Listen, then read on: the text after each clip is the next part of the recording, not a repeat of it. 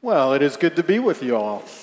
We have 2 Sundays left in our, I don't know, don't start crying. We have 2 Sundays left in our series on the life of David, looking at King David, the key figure, a key figure in Israel's history.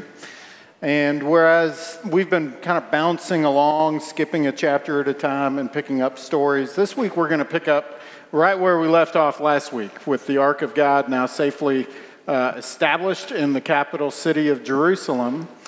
And this story is also a little different than previous stories because most of the time we've been looking at what David has done and what it tells us, as David is a precursor to Christ. The stories of David point us to Christ, and so we look at the decisions he's made, and we look at the heart of David, and we see the heart of Christ, and all that's very, very good. But this story is different in that the primary speaker in this text is God himself. That in this passage, we will see the longest speech that God has delivered since Moses stood on Mount Sinai. And as one person put it, the words spoken by God in this chapter are still shaping human history today. In fact, these words are just as important to us as they would have been to David that day that he heard them. We're looking at what's called the Davidic covenant, which is another unfolding of God's plan of redemption for the entire world. What he is doing is he is giving the script that he has written for his drama of redemption that he is accomplishing over the entire world. And that's what we're going to look at this morning as we look at 2 Samuel chapter 7. I'll read verses 1 through 17. Hear the word of the Lord. Now when the king lived in his house, and the Lord had given him rest from all his surrounding enemies, the king said to Nathan the prophet, "See now, I dwell in a house of cedar, but the ark of God dwells in a tent." And Nathan said to the king, "Go, do all that is in your heart, for the Lord is with you." But that same night, the word of the Lord came to Nathan, "Go and tell my servant David, thus says the Lord, would you build me a house to dwell in? I have not lived in a house since the day I brought up the people of Israel from Egypt to this day. But I have been moving about in a tent for my dwelling. And in all places where I have moved with all the people of Israel, did I speak a word with any of the judges of Israel, whom I commanded to shepherd my people Israel, saying, why have you not built me a house of cedar? Now therefore, thus you shall say to my servant David, thus says the Lord of hosts, I took you from the pasture, from following the sheep, that you should be prince over my people Israel. And I have been with you wherever you went, and have cut off all your enemies from before you. And I will make for you a great name like the name of the great ones of the earth. And I will appoint a place for my people Israel and will plant them, so that they may dwell in their own place and be disturbed no more. And violent men shall afflict them no more as formerly, from the time that I appointed judges over my people Israel. And I will give you rest from all your enemies. And moreover, the Lord declares to you that the Lord will make you a house.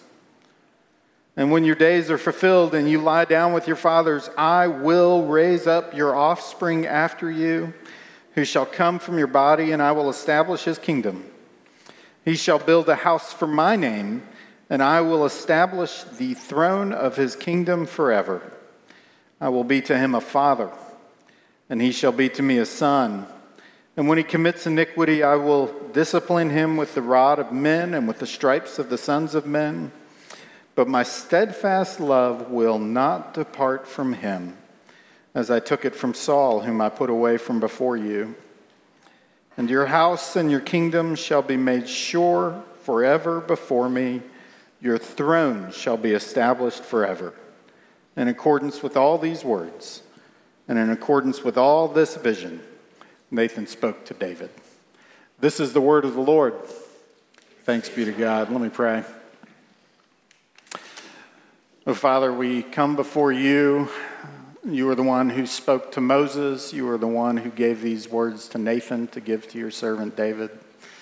And now we come before you as your servants as well.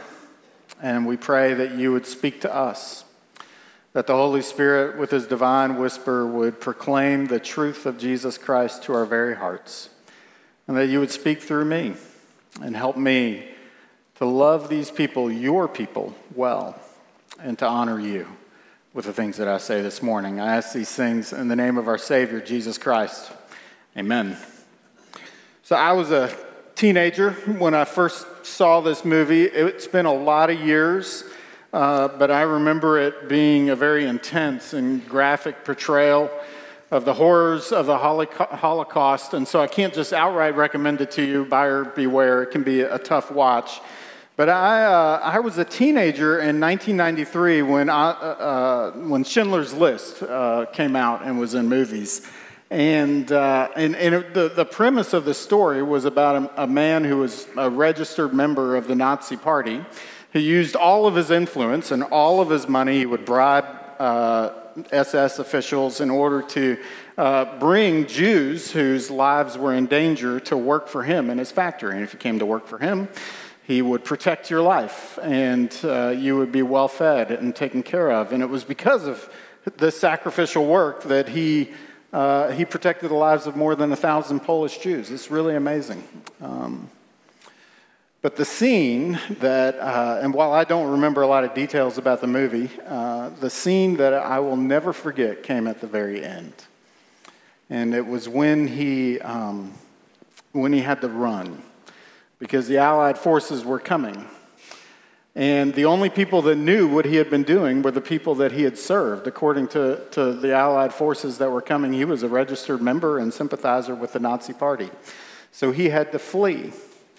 And there's a scene where he's making his way with his wife to his car, and he was surrounded by all these people he had served faithfully for so many years. And he looks out at them, and he's overcome with emotion. And all he could think to say was, I haven't done enough. And then he looked at his car, and he thought, why did I keep this car? I could have sold this car, and it might have saved 10 more people. And then he pulled the pin, the Nazi pin, off his jacket, and he looked at it. And he said, this is made of gold. I could have saved one, maybe 2 more people. I haven't done enough. And overcome with emotion and thoroughly broken down, he climbs into his car with his wife, and he says, I should have done more. I don't remember a lot of details about that movie, but that scene has haunted me since I've seen it, with the feeling that I need to be doing more. I mean, this has affected me in ministry. If I can be vulnerable with you, there's always more that can be done. And there's never the feeling like you've done enough. This affects my relationships with people, especially hurting people. There's always the feeling like I need to be doing more. And this would even affect my relationship with God as I imagine a time when I'll be standing before him to give an account of all that I've done with what he's given to me. And I'm afraid that all I'll know to say is I should have been doing more. And if you can identify even a little bit with that feeling, I would submit to you that this is the story for you. Because we are coming across David in a time when he's been given rest. This is the first moment he has had a chance to breathe easily since he first set his feet on the battlefield in front of Goliath. Every day since that day has been marked by running as a fugitive with his life in danger, with people dying around him, with turmoil and violent unrest. And now here he has a chance to breathe, and the first thing he thinks to say is, what else should I be doing? And at first, this ambition seems admirable, doesn't it? I mean, the prophet Haggai would have loved what David was saying here. If you're unfamiliar with him, he's the one who excoriated God's people because they were attending to their own houses and leaving the house of the Lord neglected. And the prophet Nathan obviously thinks so too, as he says, go do all that is within your heart. Go build a house for the Lord. And it's into this desire to do something for the Lord that God says, hang on, just wait, just hold on a second. Your relationship to me isn't about what you do for me. It is about what I do for you. And then he goes on this long declaration of both all the ways that God has been providing for his people and how he's provided for David himself. He teaches David to look back and remember what God has done for him. And then he goes on a long explanation of all the things that he will do. He teaches David to look forward with hope. So he teaches David to look back with joy and to look forward with hope. And that's what we're going to do this morning. Those are my simple 2 points for you, is that we are going to look back and then we are going to look forward as God says these things to David. First, looking back, God begins by reminding David of some of the history of God's relationship to the people. Look at verse 6. He's telling him to remember where your people came from. He said, I have not lived in a house since the day I brought up the people from Israel, the people of Israel from Egypt to this day. What is God doing is he is widening David's perspective to remember the long history of God being with his people all the way back to when he rescued them from their slavery in Egypt. And during that time, they were a helpless people. I mean, they were an incredibly weak people who couldn't do for themselves. They couldn't save themselves. They certainly couldn't rescue themselves. And then God, because of his love for them and in his great power, humbled Pharaoh and rescued them from their slavery. And God makes it explicitly clear that it wasn't because they were wonderful that he came to them. It wasn't because they were this abidingly faithful or that they were a strong people that could one day do great things for God that he came to them. In fact, God will say that it was in your weakness that I came to you. You were the fewest among all the peoples, and I came to you. I came to you for one reason and one reason only. This is what he said. He said, I came to you because the Lord has set his love on you and made a promise to your fathers. And so God is saying, remember where you came from. And so they went on to become a nomadic people at that point. And God went with them as they journeyed and wandered in the wilderness toward a land that was promised with them. He was in a pillar of cloud by day and a pillar of fire by night. He was with them the whole time. And all the while, the ark was set in a tabernacle tent that God actually designed and instructed them to build for them. And as God traveled with the people, going before them with this tabernacle tent, we see something very important about God's character and how he deals with his people during this time. One person put it this way, I couldn't do any better, so I'm going to feed you this quote. This is what he says, in that tent, as humble as it is, we see the God who travels with his people in all of their journeys and wandering. Do his people live in a tent? So does he. And are they a pilgrim people on their way to the land of promise? Well, then so he is the pilgrim God, sharing the rigors of the journey with him. David says, remember where you came from. And then he turns to David and says, remember where you came from. Look at verse 8. I took you from the pasture, from following the sheep, that you should be a prince over my people. I have been with you wherever you went. Just like God's people, David was an unlikely choice to be king. That he was he was the weakest. He was the youngest brother. There was nothing impressive about him when you looked at him. And God is drawing a clear parallel between the humble beginnings of his people and the humble beginnings of God himself. And he's making the simple but profound point that I think we all need to hear, that just as God was with his people in the Exodus in the same way he is with David. And it's like he's saying to David, don't lose sight of that long story that you're a part of. Did you ever hear me complain about this tabernacle tent I've been living in? I was with your people when they were small and insignificant, and I am with you now. Now, why is that important? Because being able to look back actually shapes our present. A year and a half ago when we moved to be with you, some of you noticed that I wasn't wearing a wedding ring at the time. And I actually inadvertently gave you the wrong impression. And I'm sorry for that. But I did get one, and I'm wearing it now. And but the story behind that is simply that I had lost it in a river shortly before we moved here and didn't have one. And that's actually the second time I've lost a wedding ring in a river. And I don't know which rivers they came off in because I went several weeks or days without even knowing that it was gone. I had become so used to it. And so when I bought this one, I bought 4 of them just in case.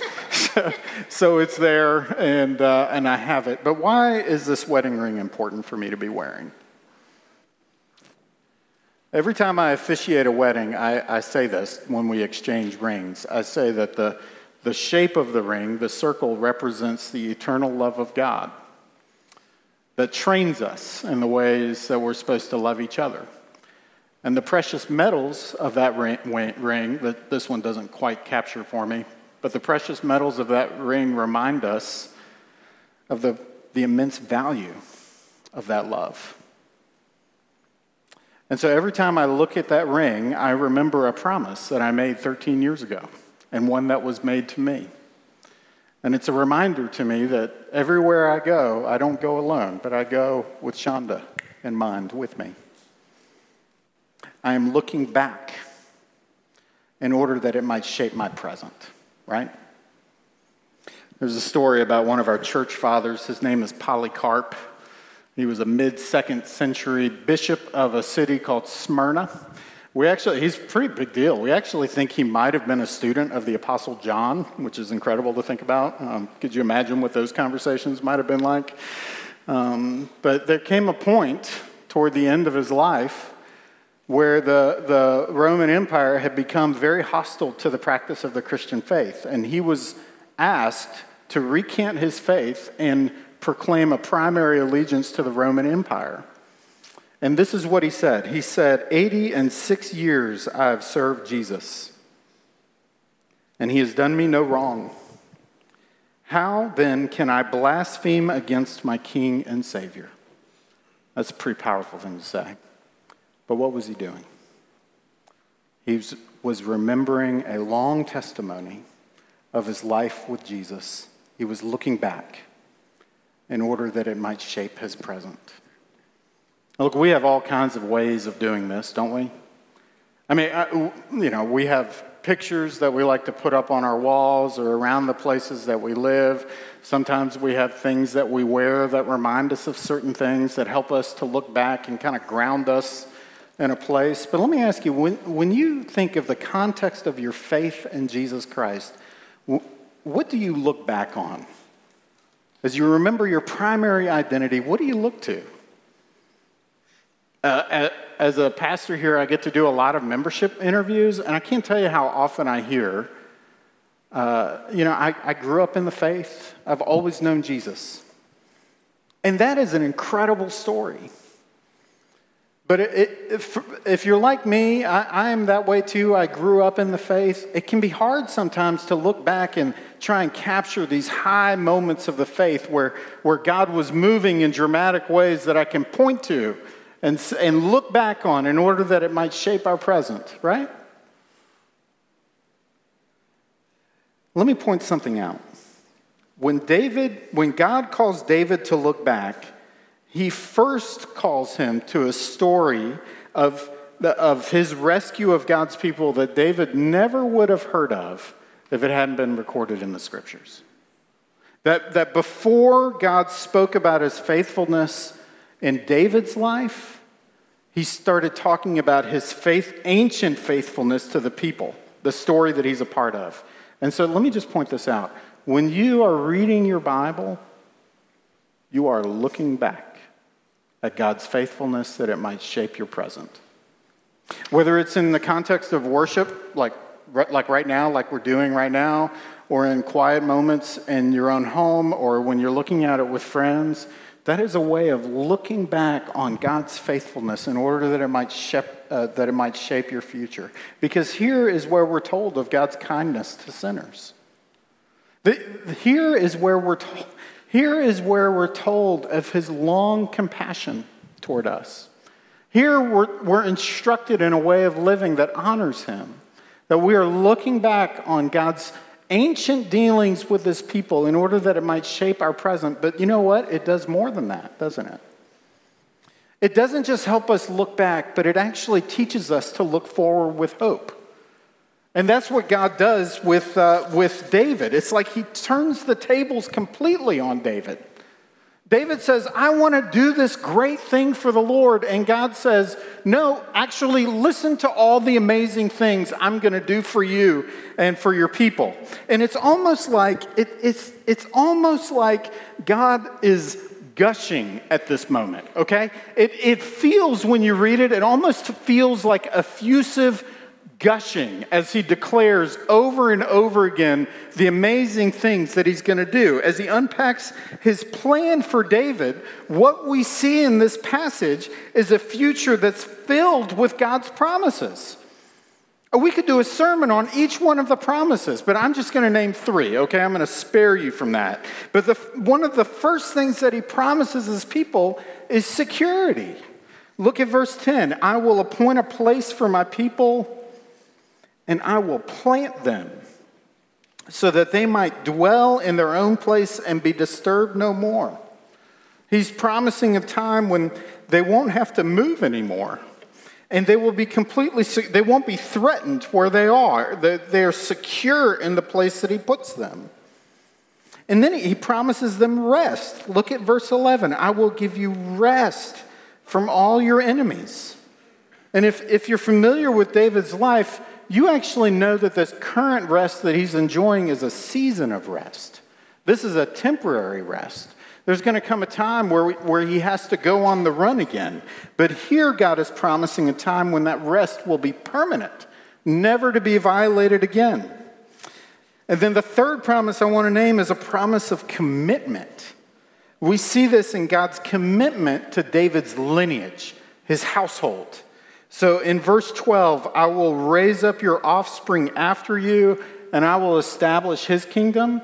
That what God began through David with the rising of this new king will continue in David's lineage. And then he uses adoption language. This is adoption language he uses. I will be to him a father, and he shall be to me a son.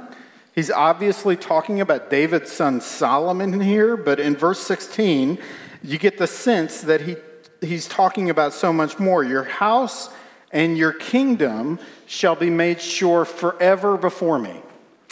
Your throne shall be established forever. Why is that such a big deal? Well, God just announced, without even being asked, he announced his unilateral covenantal commitment that there will always be someone in the line of David sitting on the throne of Israel. Now, I read something this week that called this passage the climax of the Old Testament. I'm still wrestling with that. Earlier, I said that these are words from God that are still shaping history today. And what's interesting about this is none of these promises were realized before David died. And so if this isn't talking about David, or one of David's immediate sons, who is this passage talking about? In a minute, when I'm finished, we're going to sing about a man that we call Great David's greater son. A man who promises us such security that not even death can separate us from him. Not even death can separate us from the love of God that we receive through faith in Jesus Christ. A man who stood before a bunch of weary people. And he said, "Come to me, all who labor and are heavily burdened, and I will give you rest for your souls." A man who collaborated with the triune Godhead and time pre-eternal to redeem their people from their sin and bring them into fellowship with God, the same fellowship with God that's being promised in this chapter. A man whose commitment to you is so deep and so profound that he declared it with the forfeit of his life, and who right now sits on a throne in heaven, ruling in all righteousness. Security, rest, and commitment are all bound up in the promises that come to you through faith in Jesus Christ. He is the only reason why we can look forward into our future, in the near future and the far future, with hope. It wasn't long ago, I think it was just a week ago, I was having this conversation with a friend, and it was just a great conversation because he was telling me all about the conversations he was having with his counselor, so I got to wrestle with him after the fact, but he was wrestling with very practical things to do in his life. He was thinking about his job and all the people that were being affected. He was thinking about switching jobs and had X, Y, and Z to think about, and what would happen, what's the chain reaction of events that would happen if he decided to leave his job. And he was imagining the future with his counselor. And his counselor said this to him, Christian counselor, said, "Almost always, when we imagine our futures, we imagine them playing out in a world void of grace." And so let me ask you, when you imagine your future, the near future and the far future, what do you see? Can you see a future that's secure because Jesus says that you're secure in him? Or do you imagine a life of challenges and you're just trying to hold on, trying to screw up as little as possible along the way? Can you see a future of rest when your soul is free from the burdens that you're carrying today? Or do you imagine a life of hard work and maybe you'll rest if the stock market allows you? Can you imagine a future where Jesus is unflinchingly committed to you? To see you in flourishing and abiding joy inexhaustible? Or do you imagine a future when the person most committed to you is you? And you better perform because there's no one else looking out for you. So the wonder of the gospel is that it enters all of these feelings of, I haven't done enough, and nothing I will ever do will be enough.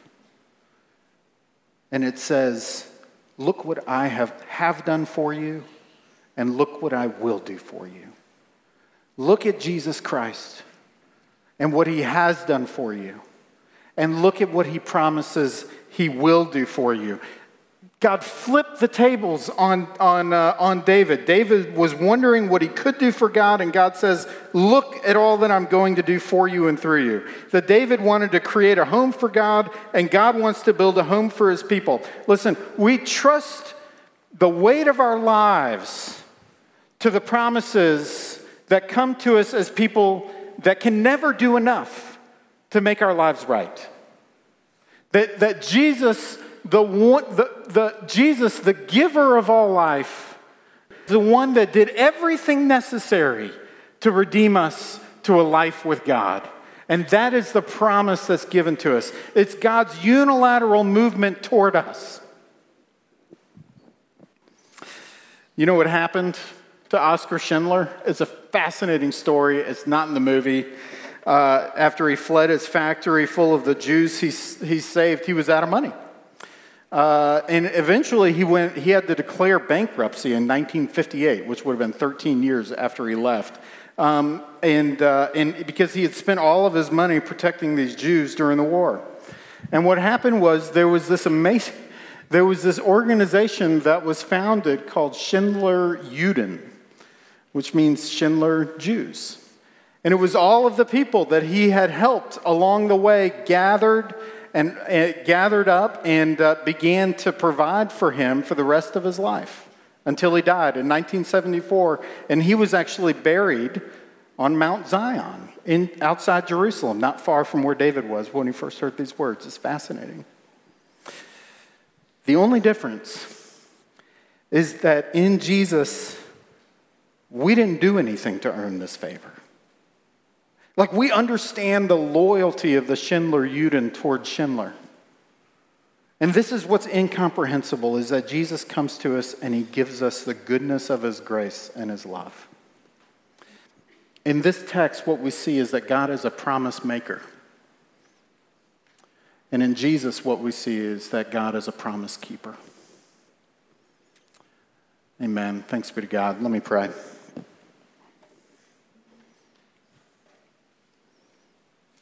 Oh Lord, I pray that you would hold these two visions in front of us, that you would make clear in the ways that we need to hear just what you have already done. The wonder of your sacrifice, the value of what you have given to us, the perseverance of your love for us. Lord, would you convince our souls all over again? And I pray that you would give us the gift of being able to look forward into a future of a life with you and have real and abiding joy. Would you give that to us just as you gave it to David? I pray these things with love for you, Lord Jesus. Amen.